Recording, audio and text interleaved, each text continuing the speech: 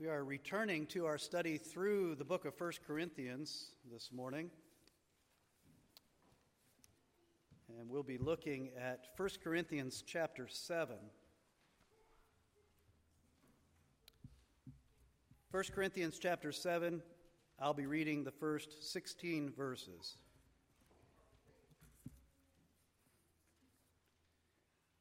Please give your attention to God's word. Now, concerning the matters about which you wrote, it is good for a man not to have sexual relations with a woman. But because of the temptation to sexual immorality, each man should have his own wife, and each woman her own husband. The husband should give to his wife her conjugal rights, and likewise the wife to her husband.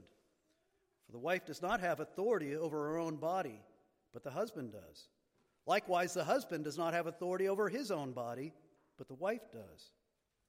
Do not deprive one another, except perhaps by agreement for a limited time, that you may devote yourselves to prayer. But then come together again, so that Satan may not tempt you because of your lack of self-control. Now, as a concession, not a command, I say this: I wish that all were as I myself am. But each has his own gift from God, one of one kind and one of another. To the unmarried and the widows I say that it is good for them to remain single as I am. But if they cannot exercise self-control, they should marry, for it is better to marry than to burn with passion. To the married I give this charge, not I, but the Lord. The wife should not separate from her husband, but if she does, she should remain unmarried, or else be reconciled to her husband, and the husband should not divorce his wife. To the rest I say, I, not the Lord, that if any brother has a wife who is an unbeliever, and she consents to live with him, he should not divorce her. If any woman has a husband who is an unbeliever, and he consents to live with her, she should not divorce him.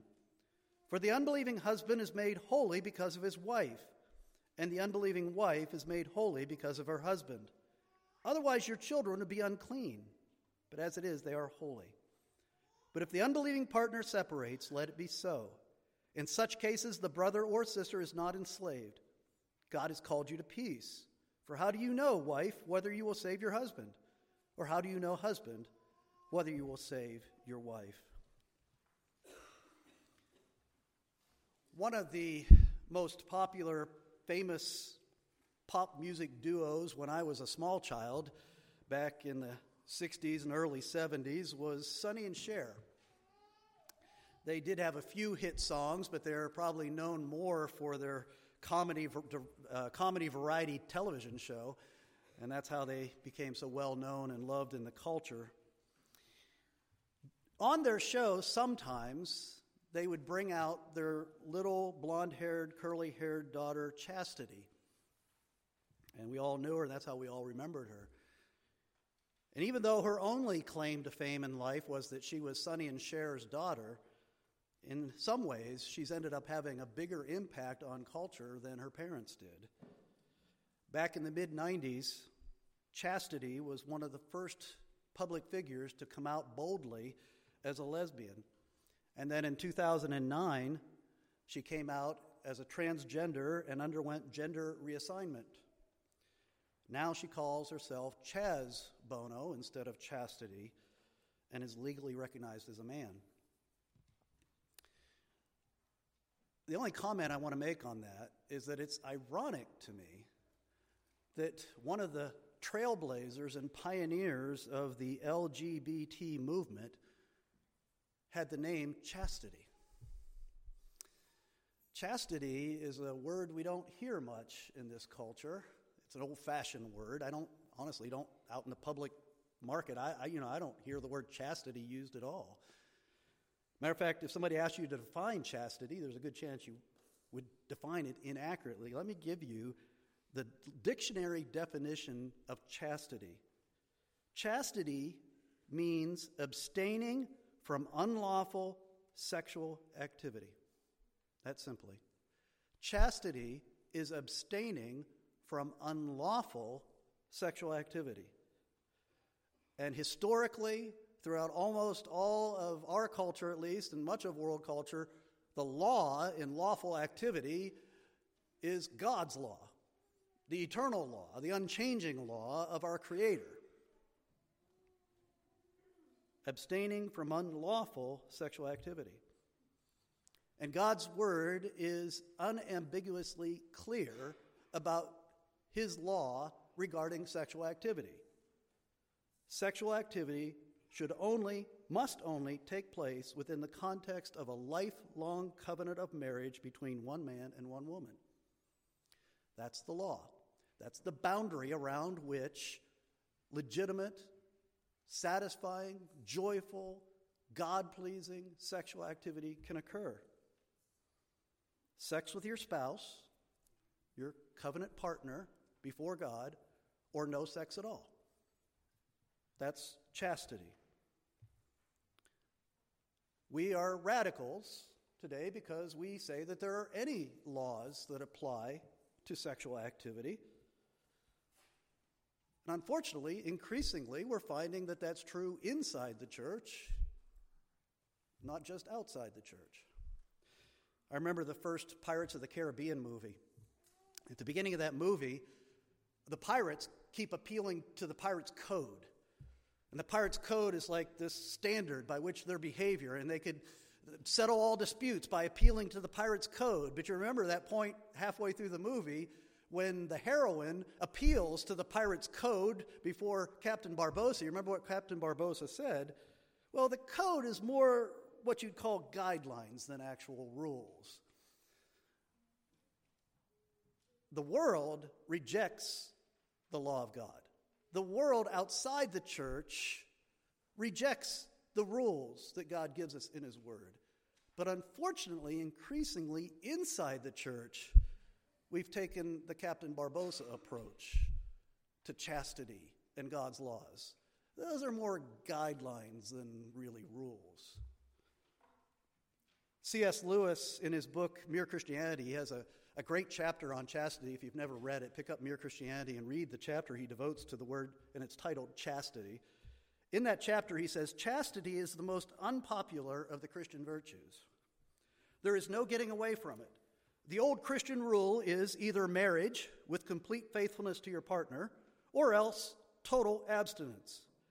Now, this is so difficult and so contrary to our instincts that obviously either Christianity is wrong or our sexual instinct, as it is now, has gone wrong.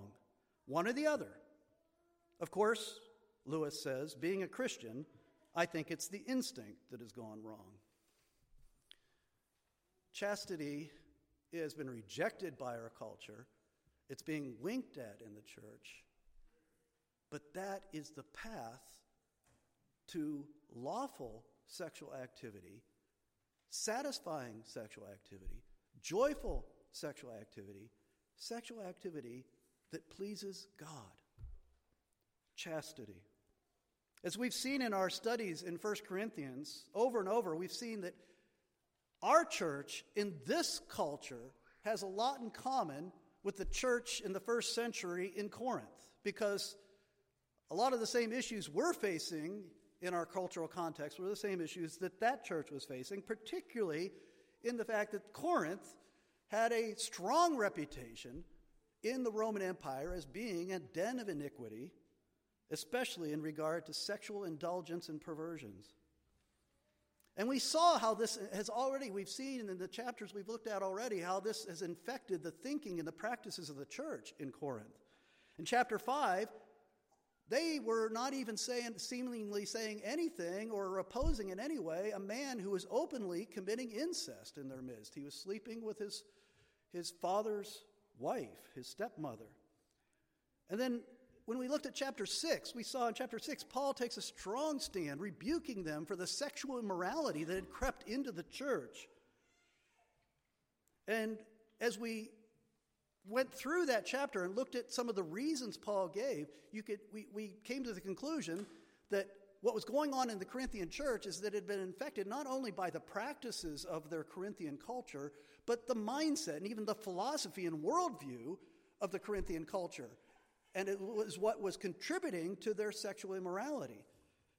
Remember, we said that Greek philosophy taught that our soul, our spiritual nature, is who we really are, and that the body is at best an insignificant shell that contains our true self, our soul, or at worst, our body was an evil hindrance to the progression of our soul. That was the Greek philosophy, the Greek worldview, the Greek view of man.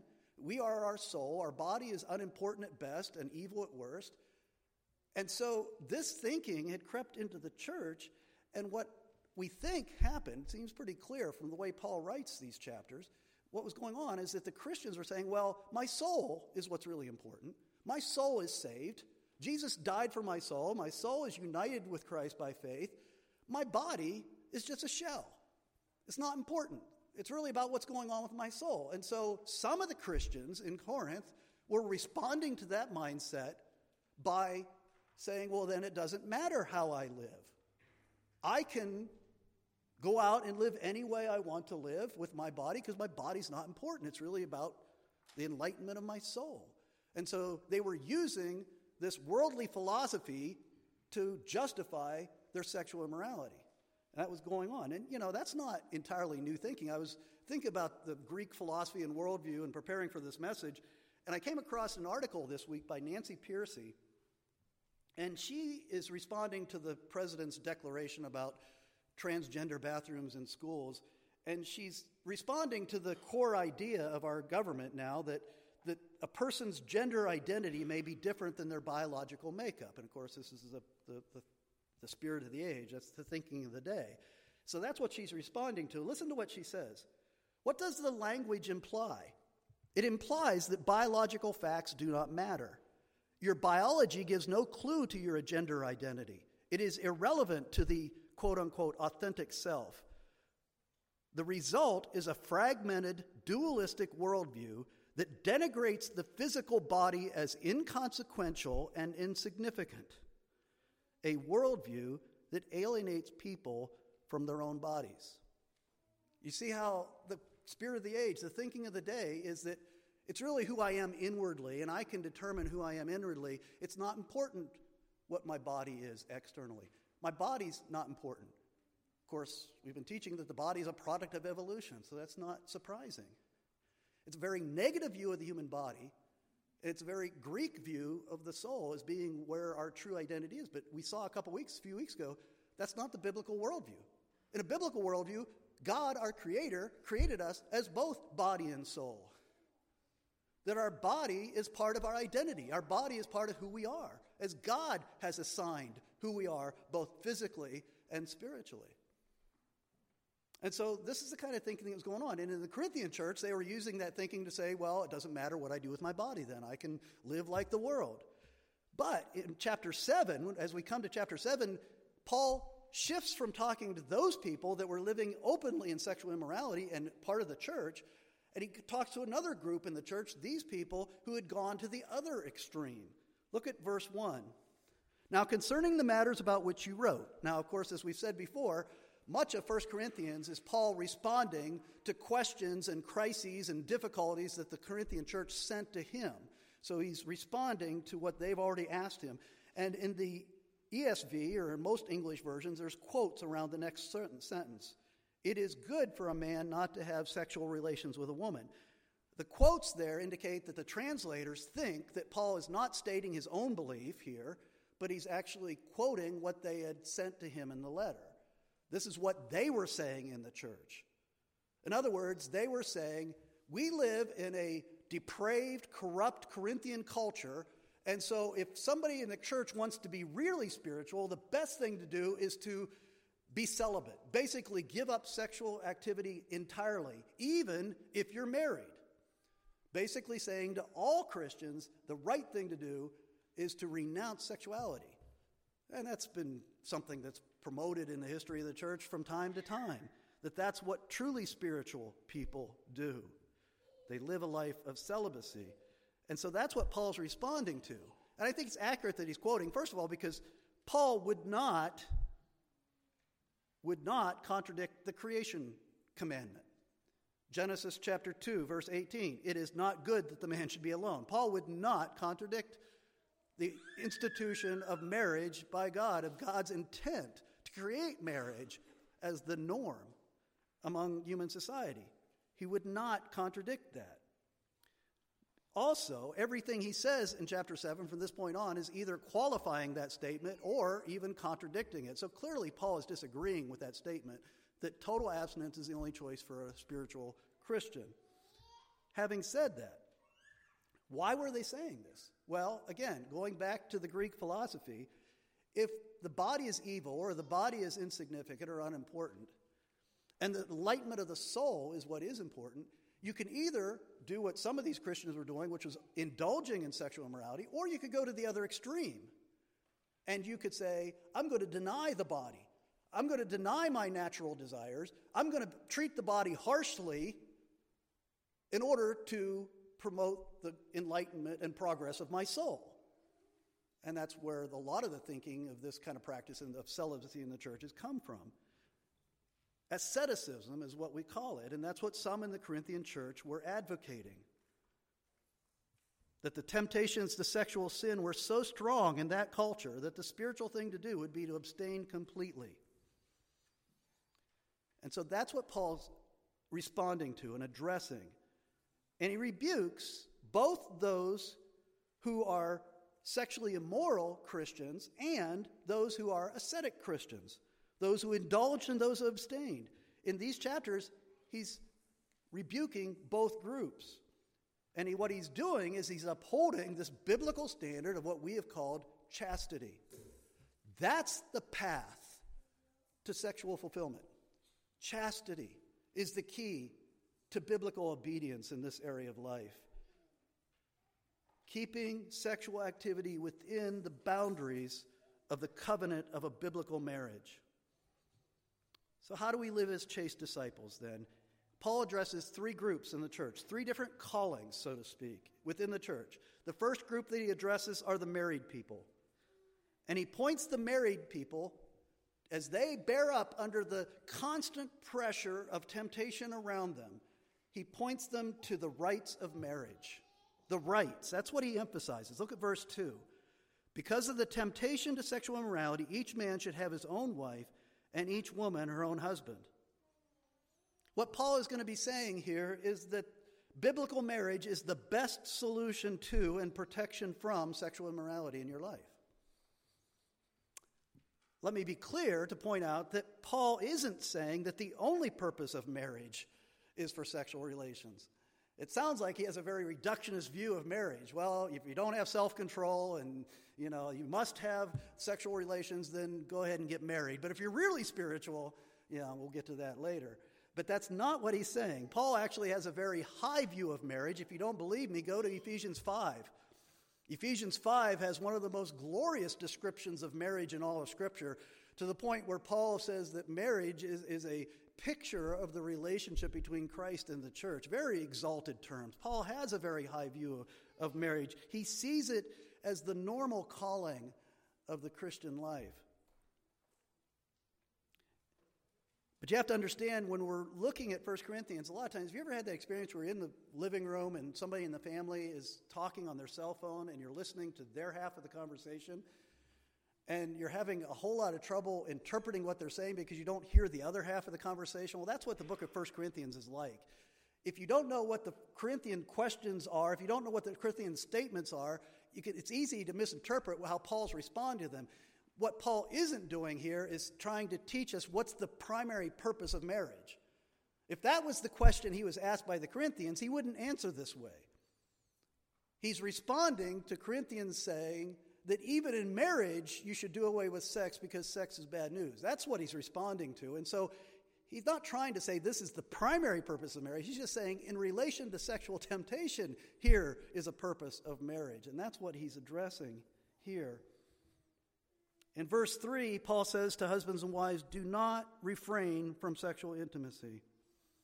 A command to make that important part of the marriage relationship what it should be.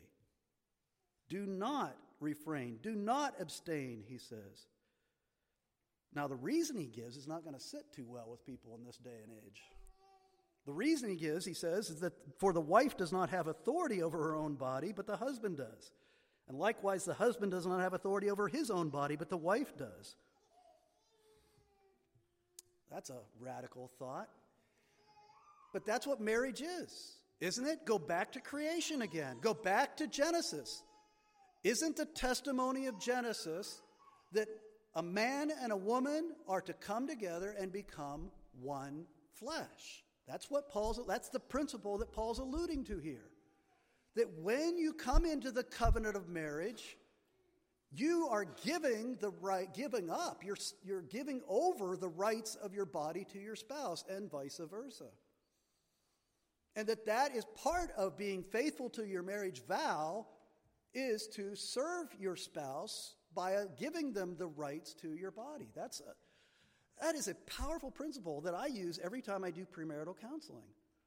To understand, the world out there will tell you for hours upon end upon how to have a satisfying sex life, but here Paul lays before us the key to it. That you understand that as one flesh before God, your bodies belong to each other, and you are to serve one another with your bodies.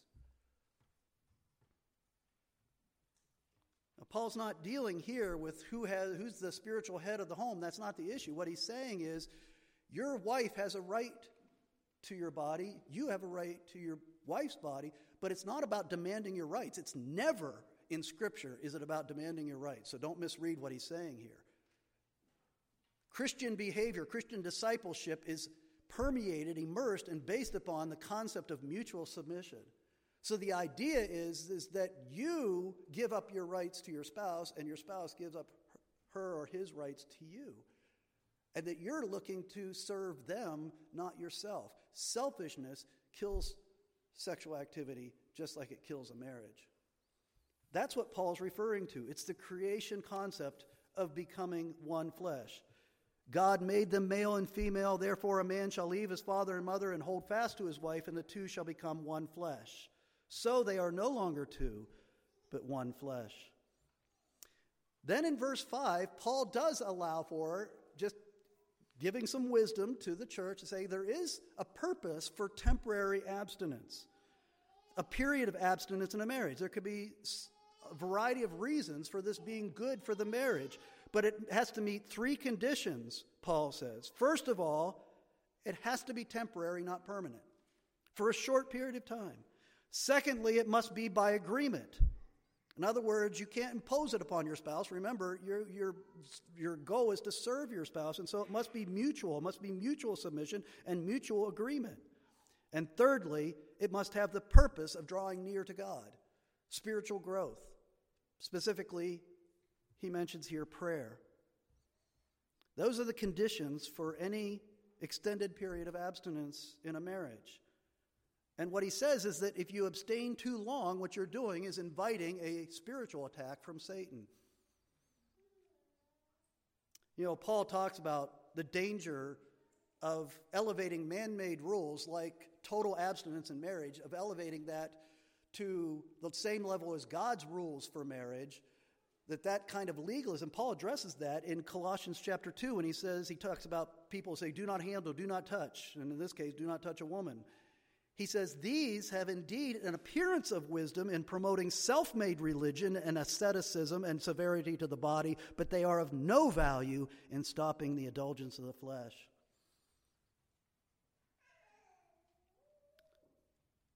So what Paul is saying here is that marriage is the normal way to lawfully engage in sexual activity, and that if you're married, that is a right that your spouse has, a right that you share, and a way that you love one another and express intimacy with one another, and it is the only path to glorifying God in that area of your life, through activity. And so then Paul goes to the second group that he addresses, who are the single people. And he mentions either people that are single by choice, or people that have been widowed or widowered, if that's a word, those whose spouse has died. And he addresses the single people, and he points them to the gift of singleness. Look at verses 7 and 8. He says, I wish that all were as I myself am, and by that he means unmarried, but each has his own gift from God, To the unmarried and to the widows, I say that it is good for them to remain single as I am. It is good to be single. It's a calling. It's a providence. It's a guidance. It's a direction in your life. If God has put you in a place in your life where you're not married, then you are called to that. You are called to live obediently, chaste, in a chaste manner as a disciple of Christ. And he says that singleness is a gift from God. Later in the chapter, we'll get to this, when we get to the end of chapter 7, he gets into some very specific reasons why singleness is a gift from God, why it's a blessing, why it frees you up to serve God in ways that married people can't, and especially, he will say, in times of distress, that singleness can be a very good option for people, and he'll make his case for that later. But here, he just wants the single people to understand that this is a calling and a gift from God. The dialogue that Paul has with the Corinthians here is very similar to the dialogue you'll remember that Jesus had with his disciples. Back in Matthew 19, when Jesus lays down God's law for sexual activity in regard to marriage, he says that in verse 9 of Matthew 19, and I say to you, whoever divorces his wife except for sexual immorality and marries another commits adultery. He's upholding the law of boundary around the covenant of marriage and gives the one exception that if a spouse commits adultery, that breaks the covenant and therefore breaks the marriage. Well, you remember how the disciples responded to that high standard of God's law. It says the disciples said to him, if such is the case of a man with his wife, it is better not to marry. He's saying that's an impossible standard, Jesus. We can't live by that standard. How can, in this culture, in this fallen world, how can we do this? And Jesus responds not by talking as I might, by going to how beautiful marriage is and give them something to look forward to maybe or to enjoy if they already experience it in marriage. He actually addresses the single people. He says in verse 8, because of your hardness of heart, Moses allowed you to divorce your wives. Verse 11. But he said to them, not everyone can receive this saying, but only those to whom it is given. For there are eunuchs who have been made so from birth. There are eunuchs who have been made eunuchs by men, and there are eunuchs who have made themselves eunuchs for the sake of the kingdom of heaven. Let the one who is able to receive this, receive it. He's saying it's a gift. Jesus is saying the exact same thing that Paul is saying to the Corinthians. God can give you the gift of singleness. If you find yourself in a state of singleness, then that is God's calling, and he can give you the gift and the ability and the strength to remain faithful even in a dark and depraved culture. Celibacy is the calling outside of marriage for everyone, and God can enable you, as impossible as that may sound. Paul does make an allowance for those who find it very difficult to live with contentment in singleness in verse 9. It says, but if they cannot exercise self-control, they should marry, for it is better to marry than to burn with passion. Kind of a funny way of saying it, but what he's really saying is some of you are trying to be single. You feel like single is your calling, but you're missing your calling. You're really called to be married. And that if you find it that difficult, if you're really trying to serve the Lord and you're finding it difficult to live in singleness, then that's a good, clear sign that the Lord may be calling you to the gift of marriage instead of the gift of singleness. But the important point there is that God, who called you, the God who forgives your sins, has also promised you, if you will trust him, the ability to walk in obedience. And I think in this day and age, I think it's hard to believe that promise. But it has always been true. It's just as true today as it was in the days of Paul or the days of Jesus. He is faithful to enable you to do what he has called you to do. The last section, Paul addresses another group in Corinth. And this goes back to his issue of marriage. He makes a strong point in verses 10 and 11 that if you are married, a wife must not separate from her husband, and a husband must not divorce his wife. He, again, upholds the very clear moral standard of God's law in regard to marriage. Divorce is not an option. But that would raise a question in the minds of many of the Corinthian Christians, because they came out of a pagan culture, and I am certain that more so even in our case, in their case, you had believers who were married when they came to faith, and therefore they have an unbelieving spouse. So what should they do with their unbelieving spouse? I mean, it's clear if you go back to the Old Testament, the Israelites were strictly forbidden to have foreigners as wives. Even later in this chapter, in verse 39, it says that Paul says that believers are only to marry in the Lord. And then in 2 Corinthians chapter 6, Paul is going to teach the Corinthians there that they are not to be unequally yoked with unbelievers. So if this is a consistent teaching of Scripture, you're not to be unequally yoked with unbelievers, then you'd have the Christian believers who were married when they became Christians saying, well, should I break this yoke with my spouse because they don't believe? And so Paul in verse 12 addresses that head on. He says, to the rest I say, I, not the Lord. Now again, be careful how you interpret that. Back earlier when he says, the Lord says this, I don't say this, he's quoting something that Jesus directly said. He's quoting the words of Jesus about the institution of marriage. Here, addressing those with unbelieving spouses, it says that he says, the Lord didn't say this, I'm saying this. He doesn't mean that his words have any less authority than the words of Christ, because he is Christ's apostle. He is given the authority to speak the words of Christ and empowered by the Spirit of Christ to speak what he speaks. His writings are of equal authority with the writings of the Gospels and the sayings of Jesus. What he's saying here is Jesus never addressed this directly. Jesus never answered the question, what should a believer do if they have an unbelieving spouse? He never addressed it. So I'm going to expand upon what Jesus said. And what he says in verse 12 is this.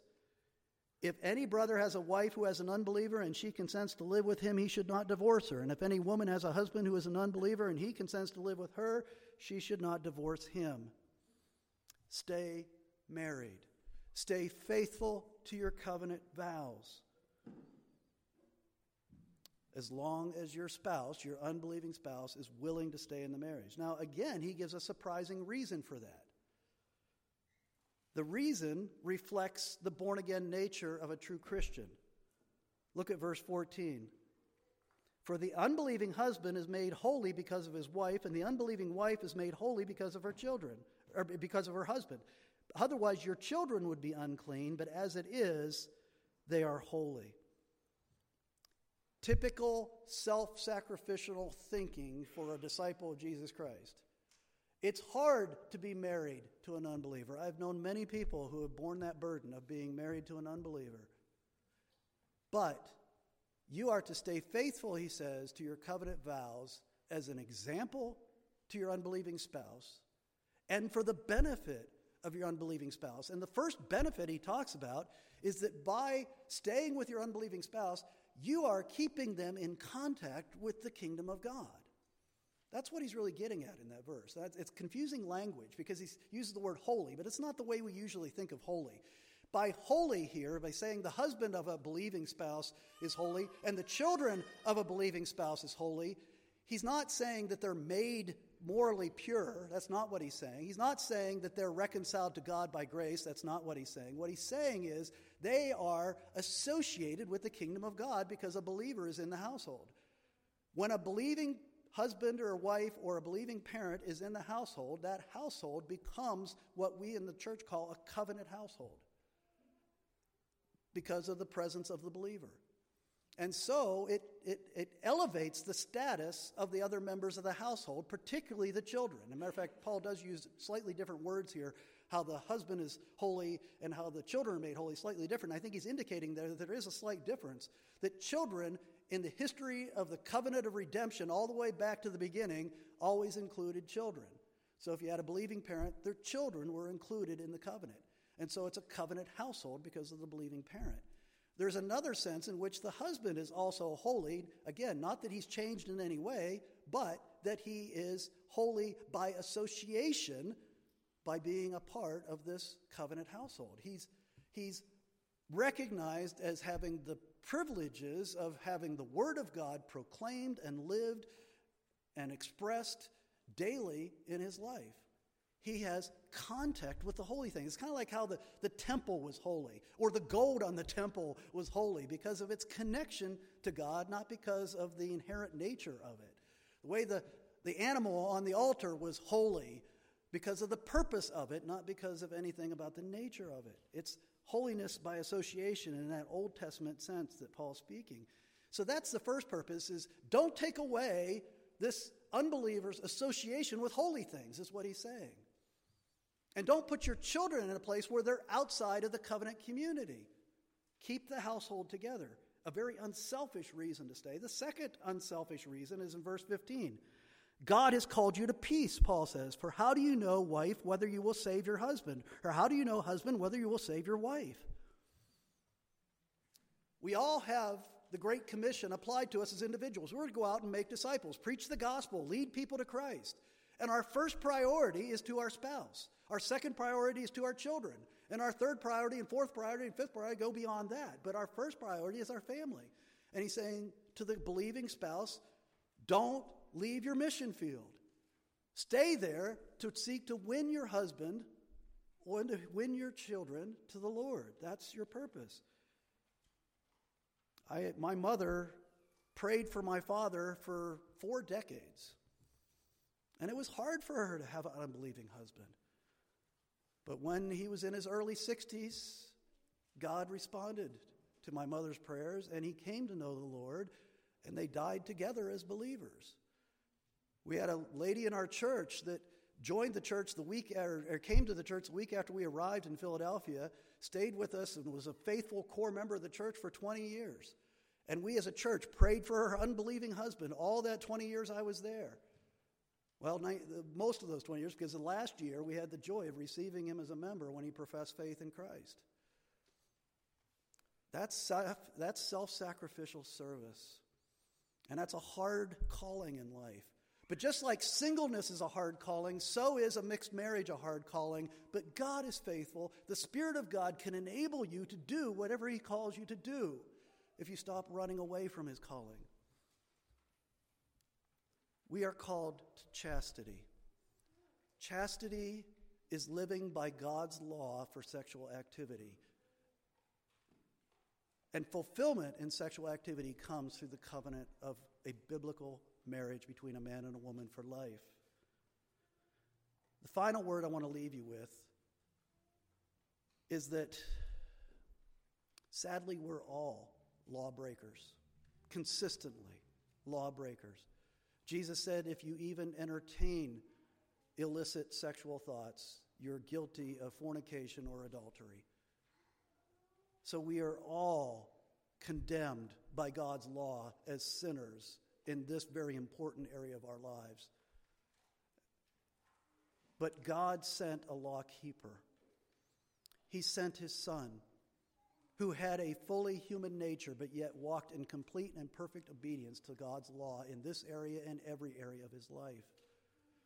And then God offered up his Son, gave his Son to hang on the cross, to bear the wrath of God, to shed his blood so that our sins would be forgiven, so that his wrath would be turned away, so that we could be made clean. And that's something that people in this culture are crying out for, is sexual cleanness. Are you tired of carrying the shame and the guilt of sexual sin? The blood of Christ covers all sin, and it's available to all who will put their trust in Christ. If you trust in Christ and confess your sin, he will forgive you your sin and cleanse you from all unrighteousness. And more than that, having forgiven you, he will give you the gift of Christ's righteousness, so that when God looks at you, he sees someone who has been always sexually pure because you're robed in the righteousness of Christ. And that way you can walk boldly into the presence of God even today, in spite of your sin. But more than that, he gives you his Spirit so that you can begin to live by the laws that he has given regarding sexual activity in your life. That you can find true obedience in your life. You can actually live obediently in an area that you may have long ago given up hope living obediently, because if you trust Christ, he has promised you, he would not call you to obedience if he didn't first promise to give you the ability to be obedient. I'm not saying it comes easily. I'm not saying it comes quickly, necessarily. It can. But it's a lifelong struggle, especially in a culture like this, in a culture like Corinth. No matter what rules you've broken, or for how long you've broken them, there is immediate forgiveness available right now through Jesus Christ. Let's pray. Father, we thank you for the gift of marriage. We thank you for all the desires that you have wired into us that we might seek your will and find pleasure in the ways that you have provided. But Lord, there are so many ways in which we have fallen short in this area of our lives. We don't like to talk about it in such sacred settings as this, but the world around us is screaming and shouting about it all the time. And today we just needed to be reminded of what your word tells us. We needed to be reminded of the resources that are available to us in Christ. Thank you for the blood of Christ. Thank you for the Spirit of Christ that enables us to walk in your ways. I pray that you would renew us in your cleansing, forgiving, fulfilling grace through Christ our Lord today. We pray in his name. Amen.